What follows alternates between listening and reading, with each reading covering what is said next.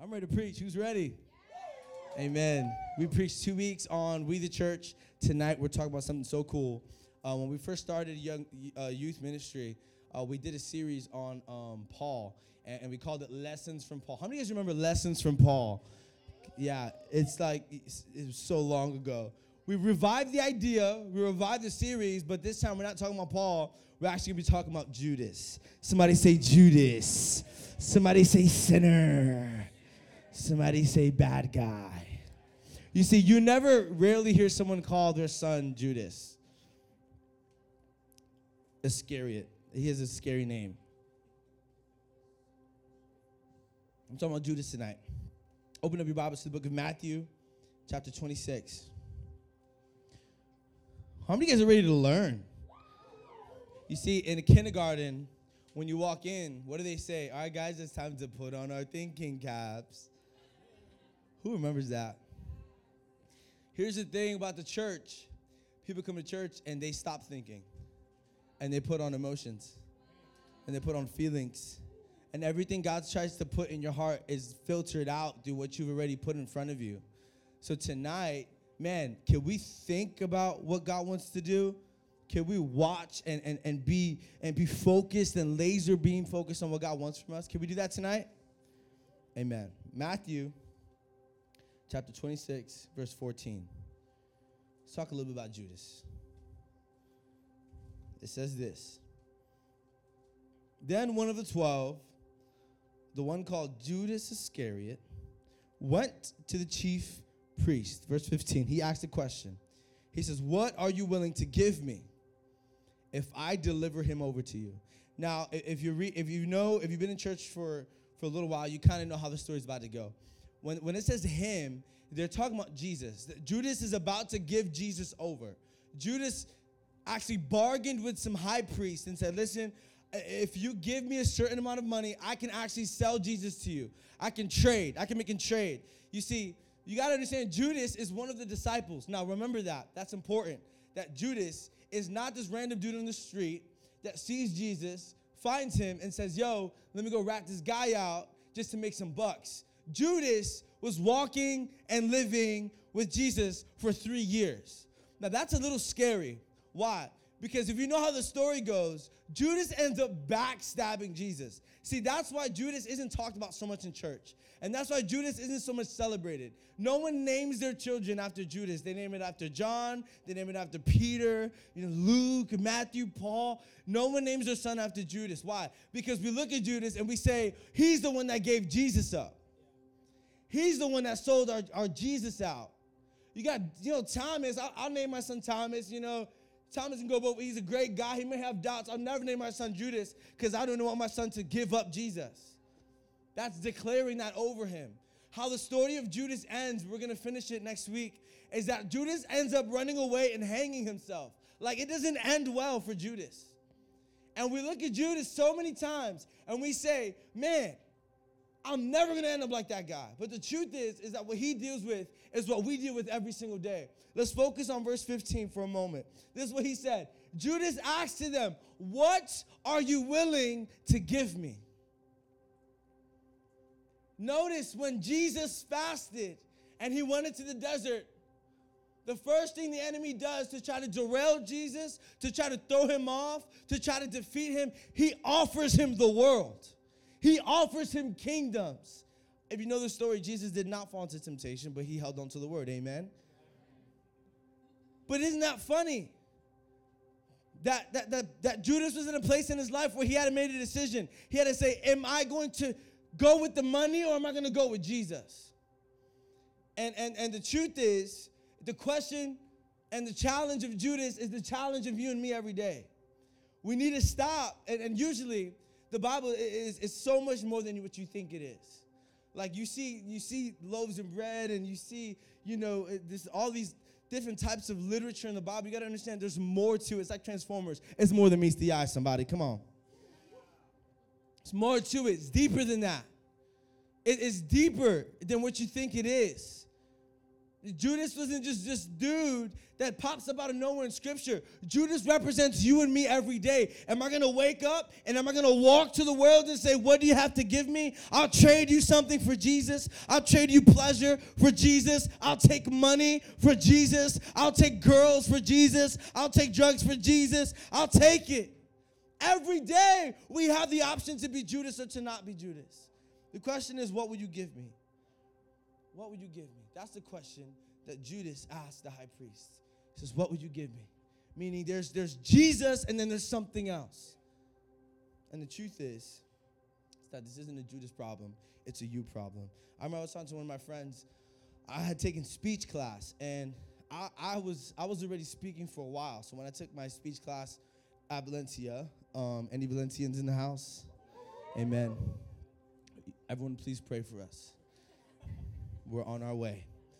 We're pushing forward, amen. We are a persecuted group. I'm kidding. Anyways, I took speech. I remember telling my friend, I was like, yo, I took speech, and it was kind of not fair because I speak every week. And I was like, I make outlines every week. Like, I'm kind of ahead of the game. Like, not trying to boast or anything, but, like, I remember, like, my first time being asked to preach. I was literally, my legs were shaking, and I wrote down everything I was going to say in my message. Like, good morning, everyone. That was my first message. God bless you. My name is John Mejia. Just kidding. I'm not kidding. I actually did that. Anyways, after a while, I kept preaching. I got better. So I was like, man, speech class is going to be cake. I remember my last speech, I had to do just any topic. I remember doing a speech. I remember my professor at the end, he was just like, oh, my God. That had to be the darndest best speech I heard in my career. I was like, oh, my goodness. I thought I was in trouble. He looked at me. It got so quiet. I remember telling my friend that. He was like, yo, you know what someone like you could be worth in the business world? Like someone like you know, because he's into business. He has his own corporation. He's like, man, oh, my God. Someone who's willing to, like, you know, just talk right and, like, convince, mixed with just a little bit passion. Like, you know, you got passion. You know, like, and I'm like, oh, my God, sounds right. And why don't I go with that guy and start a business? Why don't I leave everything? Why don't I pack the Bible up, put the notes away, take the church and Jesus off, and walk to where there's money and promises? Because I'm not living off what's good or what is presented to me. I am making a decision. Is it going to be what I want, or is it going to be Jesus? Is it going to be money, or is it going to be Jesus? Is it going to be that girl, or is it going to be Jesus? You put whatever you want here. You fill in the blank. Because every day we're faced with Judas's decision. What will you give me, pleasure? Or am I going to choose Jesus? What is it going to be? This isn't a Judas problem. It's a you problem. And this is the craziest part of Judas's story. Because Judas, it gets crazy. And I don't want to preach this part because this part is weird. And this is the part where people mix Hollywood and church. They mix Hollywood and The Conjuring with, like, demonic oppression. So when your pastor's talking about demons, you automatically think Pitchfork. And Hollywood and the Western world has a big influence on how you see everything that's against God, right? And let's look at Luke 22. Then Satan entered Judas. This is scandalous, right? Because automatically, what do you think, right? You think there's like a little silence in the room. A wind blown from the east. You hear a knock on the door. And then someone's head start turning around like, oh, demonic oppression. What do you think when you think demons? You think campfires, pitchforks. Come on, the pointy hats, right? And listen, it sounds funny, but listen, Judas, listen, when the Bible says that Satan entered Judas, listen to me, you got to catch this, because when your friends ask you questions, you got to know what you're talking about. So the enemy, Satan, entered into Judas. And what we got to understand is that moment of the enemy entering Judas, that wasn't just him overthrowing his will. Like, that's not biblical. Like, the enemy can't just overthrow your will. What happens is that Judas lived a life where every day he would begin to say no to Jesus and yes to whatever that thing was. Every single day. You think it's the big things that the enemy does? You think you just wake up a serial killer? It starts with one murder at a time. It starts with one bad decision at a time. It starts with one moment every single day of you walking away from Jesus and walking into something else. The enemy entered into Judas because Judas let him in. Judas let him in. And we can sometimes be oblivious to the things that we're opening up. Open doors, where the enemy could just seep right in and influence you. He can influence you. He can influence you. Like, influence you, like your decisions. And you're thinking it's like this dude walking around vomiting on. No, like every day, like, look what happens. Next verse. 1 of the 12, Judas filled with, this is verse, go to verse 3. The one before that one. It says, Satan answered Judas, right? He's in him. He's inside of him. Look what Judas does, verse 4. Judas gets up, he walks, demon-possessed with the enemy. He walks to the chief priest. He walks to the officers, through the temple guard, right? He's walking through security. You know what I'm saying? He's walking up down the hallway. He went to them, and he discussed with them how he might betray Jesus. This dude is living a regular life. This dude is being influenced. And he's literally plotting how to give up Jesus. You see, Judas let Satan in through the everyday, ordinary things of life. Because it reveals in John chapter 12, verse 6. This is what it reveals. Scripture says, he did not say this, right? This is about Judas. He did not say this because he cared about the poor, but because he was a thief as keeper of the money bag. He used to help himself to what was put into it. You see, it's not the dramatic things that open the door to the enemy. It's not the dramatic things. You see, there's not this one moment in a couple's life that the husband, he just goes, imagine like a really good marriage, right? A husband and a wife, right? They go 40 years in marriage, man. Come on, that's the goal. They go 40 years in marriage. They're moving forward, they're moving strong. They're right there in the middle of their life, right? They keep going, they're pushing through. They give one of these, hey, what's up, mama? Hey, old people dances. Whatever, couples getting jiggy, right? So imagine a couple so madly in love, right? An old couple just 40 years in marriage, kicking it, and then one day, this awesome thing, this is a marriage that he believes in, that he's built. He goes to Walgreens one day. He sees a 20-something-year-old. He faints. He wakes up the next day, and he's like, that was adultery? I just cheated on my wife? Something just came over me? You see, that's not how adultery works. You see, adultery starts with the argument you had with your wife 6 months earlier. Adultery starts with the arguments. It starts with the small, the corrosion of your marriage, right? The corrosion, the small breaking and tearing of your marriage. And then little by little, you start to drift apart. You're not active sexually. You're not touching each other. You're just separated. Move away from me. You're arguing. Every time you're talking to her, he's talking to her. It's just a bad place, a bad thing. Then you begin to emotionally connect with somebody else on like a weird level, and you build it up. And then that turns to conversations and actions. And rarely does anyone ever slip up into adultery, but it's so much of a little thing built up over time. Listen, it is the same thing with the enemy. He does not just overthrow you. He doesn't just take your will by the hands and force you to do weird things. But no, you've given him an open door. You've given him an opportunity. And isn't it funny that he was possessed in the thing that was the most struggle for him? The thing he did every day was the same avenue that the enemy used to destroy him and everybody around him. In the same place that he was placed in before everything happened. You see, I think it's funny how Jesus knows all things. Jesus still puts Judas in charge of the money. Jesus knows all things, and Jesus still puts him in charge of the money. Isn't that funny? Come on. Judas sold Jesus out for money. Isn't this amazing? And I want to kind of switch the mood a little bit. Because Judas sold Jesus out for money. I think that's funny. Don't mean to rhyme. I think that's funny. Do you know why I think that's funny? Because money's not bad. How many of you guys know money's not bad? All right, how many of y'all really know money ain't bad? Money is a good thing. Come on, somebody. I walk around here, wants $100. Like, it's all right. I don't know if it's that good. Money is a good thing. Amen. We believe in money as a church. We believe in giving, right? And isn't it funny how Judas, he has a thing with money. He sells Jesus out for money. And money in this situation is connected to the demonic activity from Judas. Isn't that wild? That something good, something agreed to be actually kind of awesome, right? If I give money to you, you don't feel bad about it, you feel good. But isn't it funny how the enemy uses money to break down Judas? How the enemy uses money to literally shut his calling down. You see, I don't think that Judas, oh, look at him, demonically oppressed. Look at him, here he goes again, just, vomiting out the mouth. Look at him, his hair's all standing up. No. You know what? Judas was walking around with 3 homes. Judas had some nice clothes on. Judas had the nice cologne on. Judas had the nice camel. Putting it into context.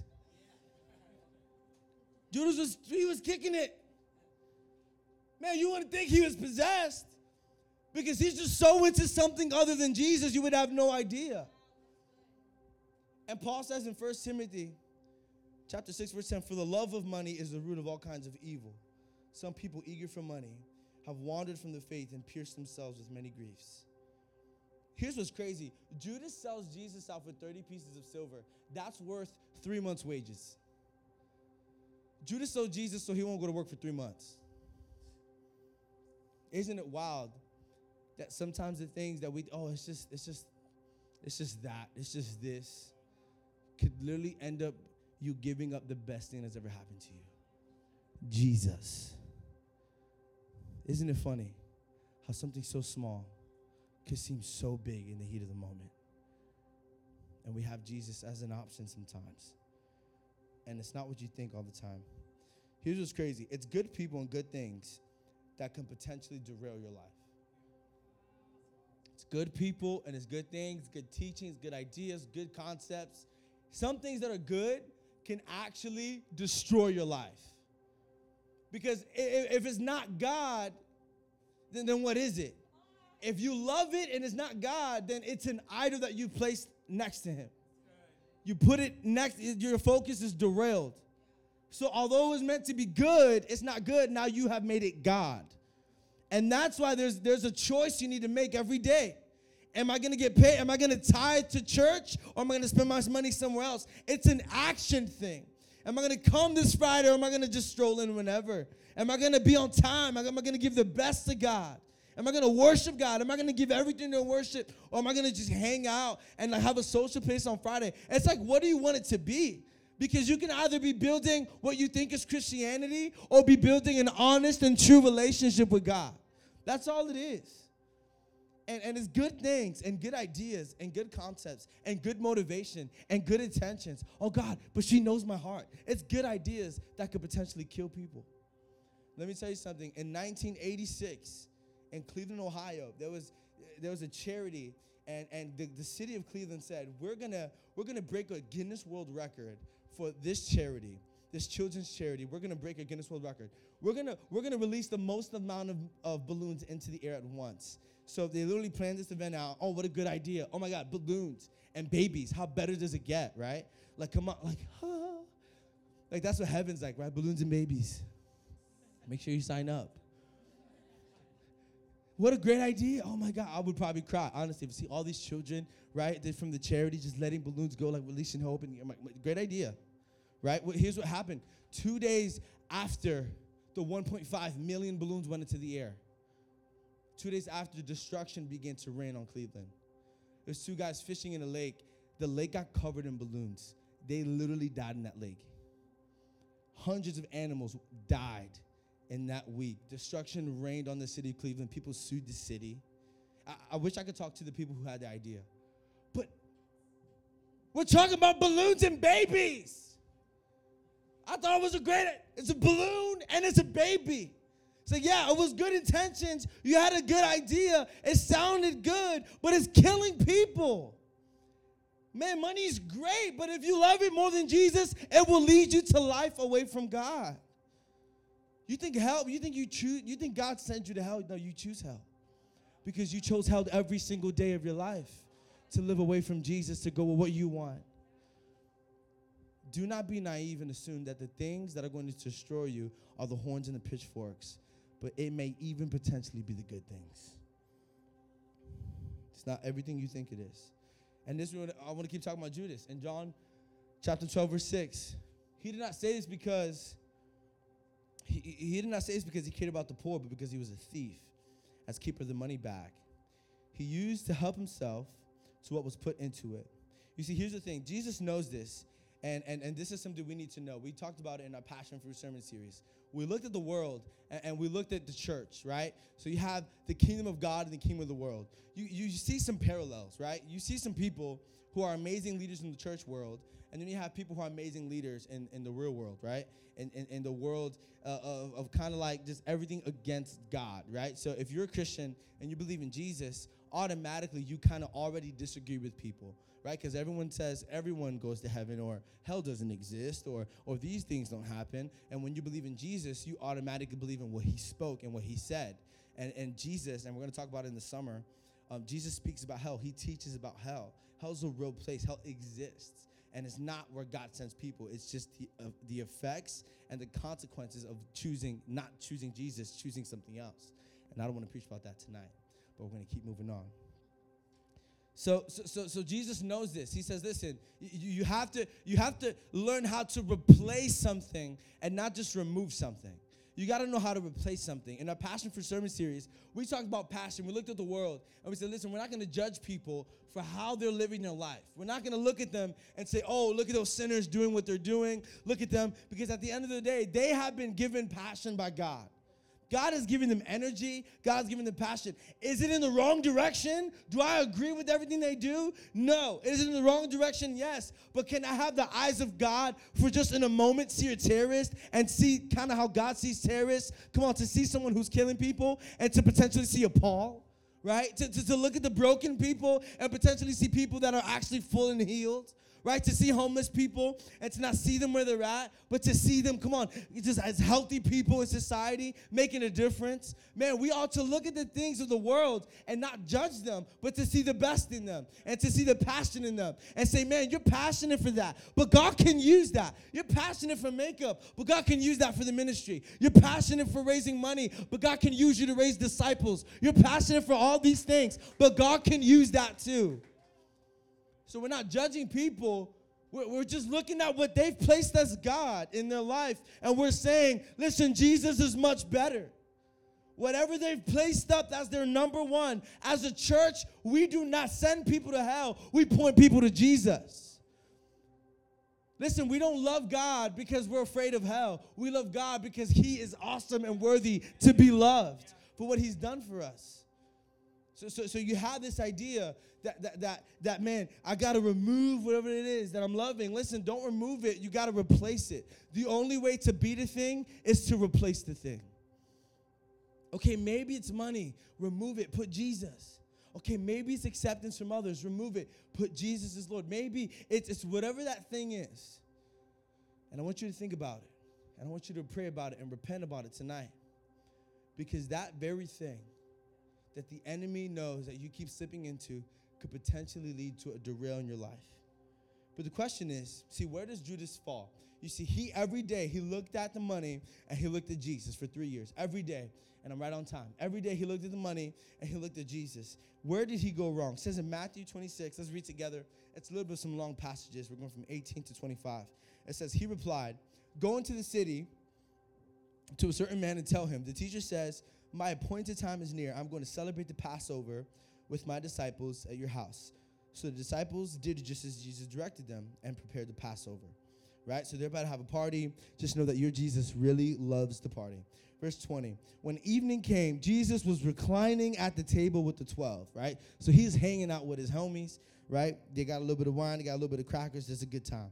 Verse 21, and while they were eating, Jesus just flips the mood, right? He's awesome. He's like, hey, listen, one of y'all gonna backstab me. I tell you, one of you will betray me. That's a crazy moment because you were the closest dudes you've ever been close to in your life. Like Jesus started something 3 years ago, and they have all been there, like they're with you. And this is what Jesus says. He says, listen, I'll tell you right now, one of you guys is going to fail me. As you guys know, Judas, the dude we've been talking about all night, he's the dude that's going to betray Jesus. And he's at the table, by the way. And Jesus still invited him, by the way. You see, we're too easy. We're too quick to cut people off just because they fail us. When Jesus says, listen, I eat with my betrayers. 22, they were sad, right? Man, one of us going to fail him. I love this. Surely you don't mean me, Lord, right? So this is what happens. They all go up. They go, is it I, Lord, that's going to fail you? Jesus is like, nah, Thomas, you good. The next guy's like, Lord, is it me? Is it me, Lord? Jesus is like, no, it's not you. Every disciple, is it me, Lord? Lord, is it me? Is it me, Lord? Lord, is it me? Lord, is it me? Right? They all go, no, it's not you. No, it's not you. Notice what Judas says. Verse 25. Jesus replied, the one who had dipped his hand into the bowl will betray me. Meaning the guy who's been stealing these last 3 years. Verse 24. The Son of Man will go just as it is written about him. But woe to the man who betrays me, the Son of Man. It would be better for him if he had not even been born. In other words, what's coming to Judas, he's going to a place where he wished he had never been born. Jesus, again, is referencing hell. Now, listen to me. Hell isn't something that should discourage us. If all that qualifies us exempt from hell as a personal relationship with Jesus, we should all be encouraged. If it's all about love, we should be encouraged. Thank God it's not about performance. Thank God it's not about perfection. All Jesus says is, love me and you avoid this place. And we're talking about that in the summer. We're calling it hot as hell. Surely you don't miss it. Verse 24. Son of Man will go, is written about him. Verse 25, then Judas, the one who betrayed him, the one who would, what does he say? Sure, you don't mean me, Rabbi. Wait a minute, what's that weird word? I don't understand it. See, Rabbi in this context means teacher. Rabbi in this scenario means philosopher, teacher. In other words, what Judas went wrong with is that he saw God not as Lord, but as teacher. As God with good concepts and mind and good thinking. He didn't see Jesus as Lord. He saw Jesus as just merely a friend. He saw Jesus as this good guy who lived a great life and did miracles. And maybe if I come this Sunday, I might feel him. Maybe if I read more, I could probably know how to do the mumbo-jumbo stuff. How do I get to heaven? How do I get to a place where I won't ever have to suffer? Man, maybe it's through this guy who says he's God. Let me try him out. Let me try coming to church on Fridays. Let me join this church to learn more about this dude named Jesus. You see, those are all concepts, and that's the way you live when you see Jesus only as Rabbi. But man, there's a difference between seeing God as Rabbi and seeing Jesus as Lord. You see, being Lord means you own everything. Take it. It's yours. My finances, you are Lord over my finances. You're not giving me these good ideas to be a better entrepreneur. Lord, you're giving me good things to live by so that you can bless it, so that you can multiply it, so that you can bring fruit in my life. You can have Jesus as your rabbi. Ribeye steak, man. You can have Jesus as some raspberry tea, man, I tell you. You can have, I'm seeing if you're here, seeing if you're still with me. You can have Jesus as raspberry tea. I think if I say it, it'll stop happening. You can have Jesus as a rabbi all of your life. There we go. And not be a Christian. You can have God as teacher all your life and not be a Christian. Wouldn't that suck? That you go through the things that Christians go through, but you don't actually know God? Like, you're just against culture for no reason. You're literally just going against people for no reason because you don't even really know him. And you sing songs about him and you read about him, but it's like, do you act like if it was really all about an authentic relationship with Jesus, would we still pray the same way? Oh God, oh Father of heaven, and in the kingdom of kingdoms and in the pillars and scrolls, Lord, are you here?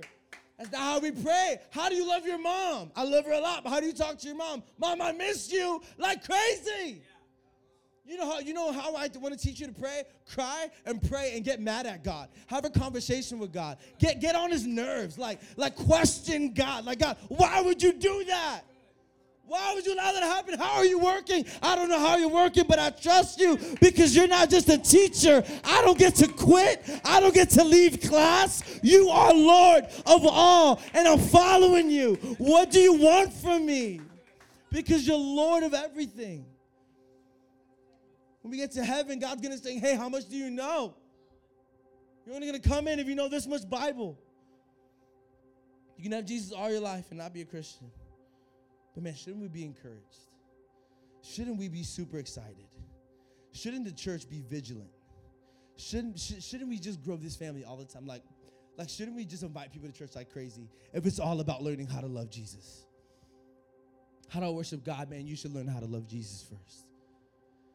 Because if you love Jesus, he'll show you how he wants to be loved. How should I pray? Man, love Jesus. Because he'll walk you in the way of prayer. How should I serve the church? Man, love Jesus. And you won't be such a bad neighbor. You won't be such a bad volunteer if you're trying to learn how to be a good church member through rules and lists, you're missing out on growth. That's why people don't grow in church, because they don't grow in Jesus. You see, you can grow in systems, but if you have a bad personality, you won't progress in the things of God. You can have really good systems down. You can have everything technical to know about ministry and life, but it's until you understand and let Jesus in that you begin to grow. You begin to see God do amazing things. Every head bow, every close in this room. Every head bow, every eye closed. I guess I have to start doing like tongue twisters before I preach.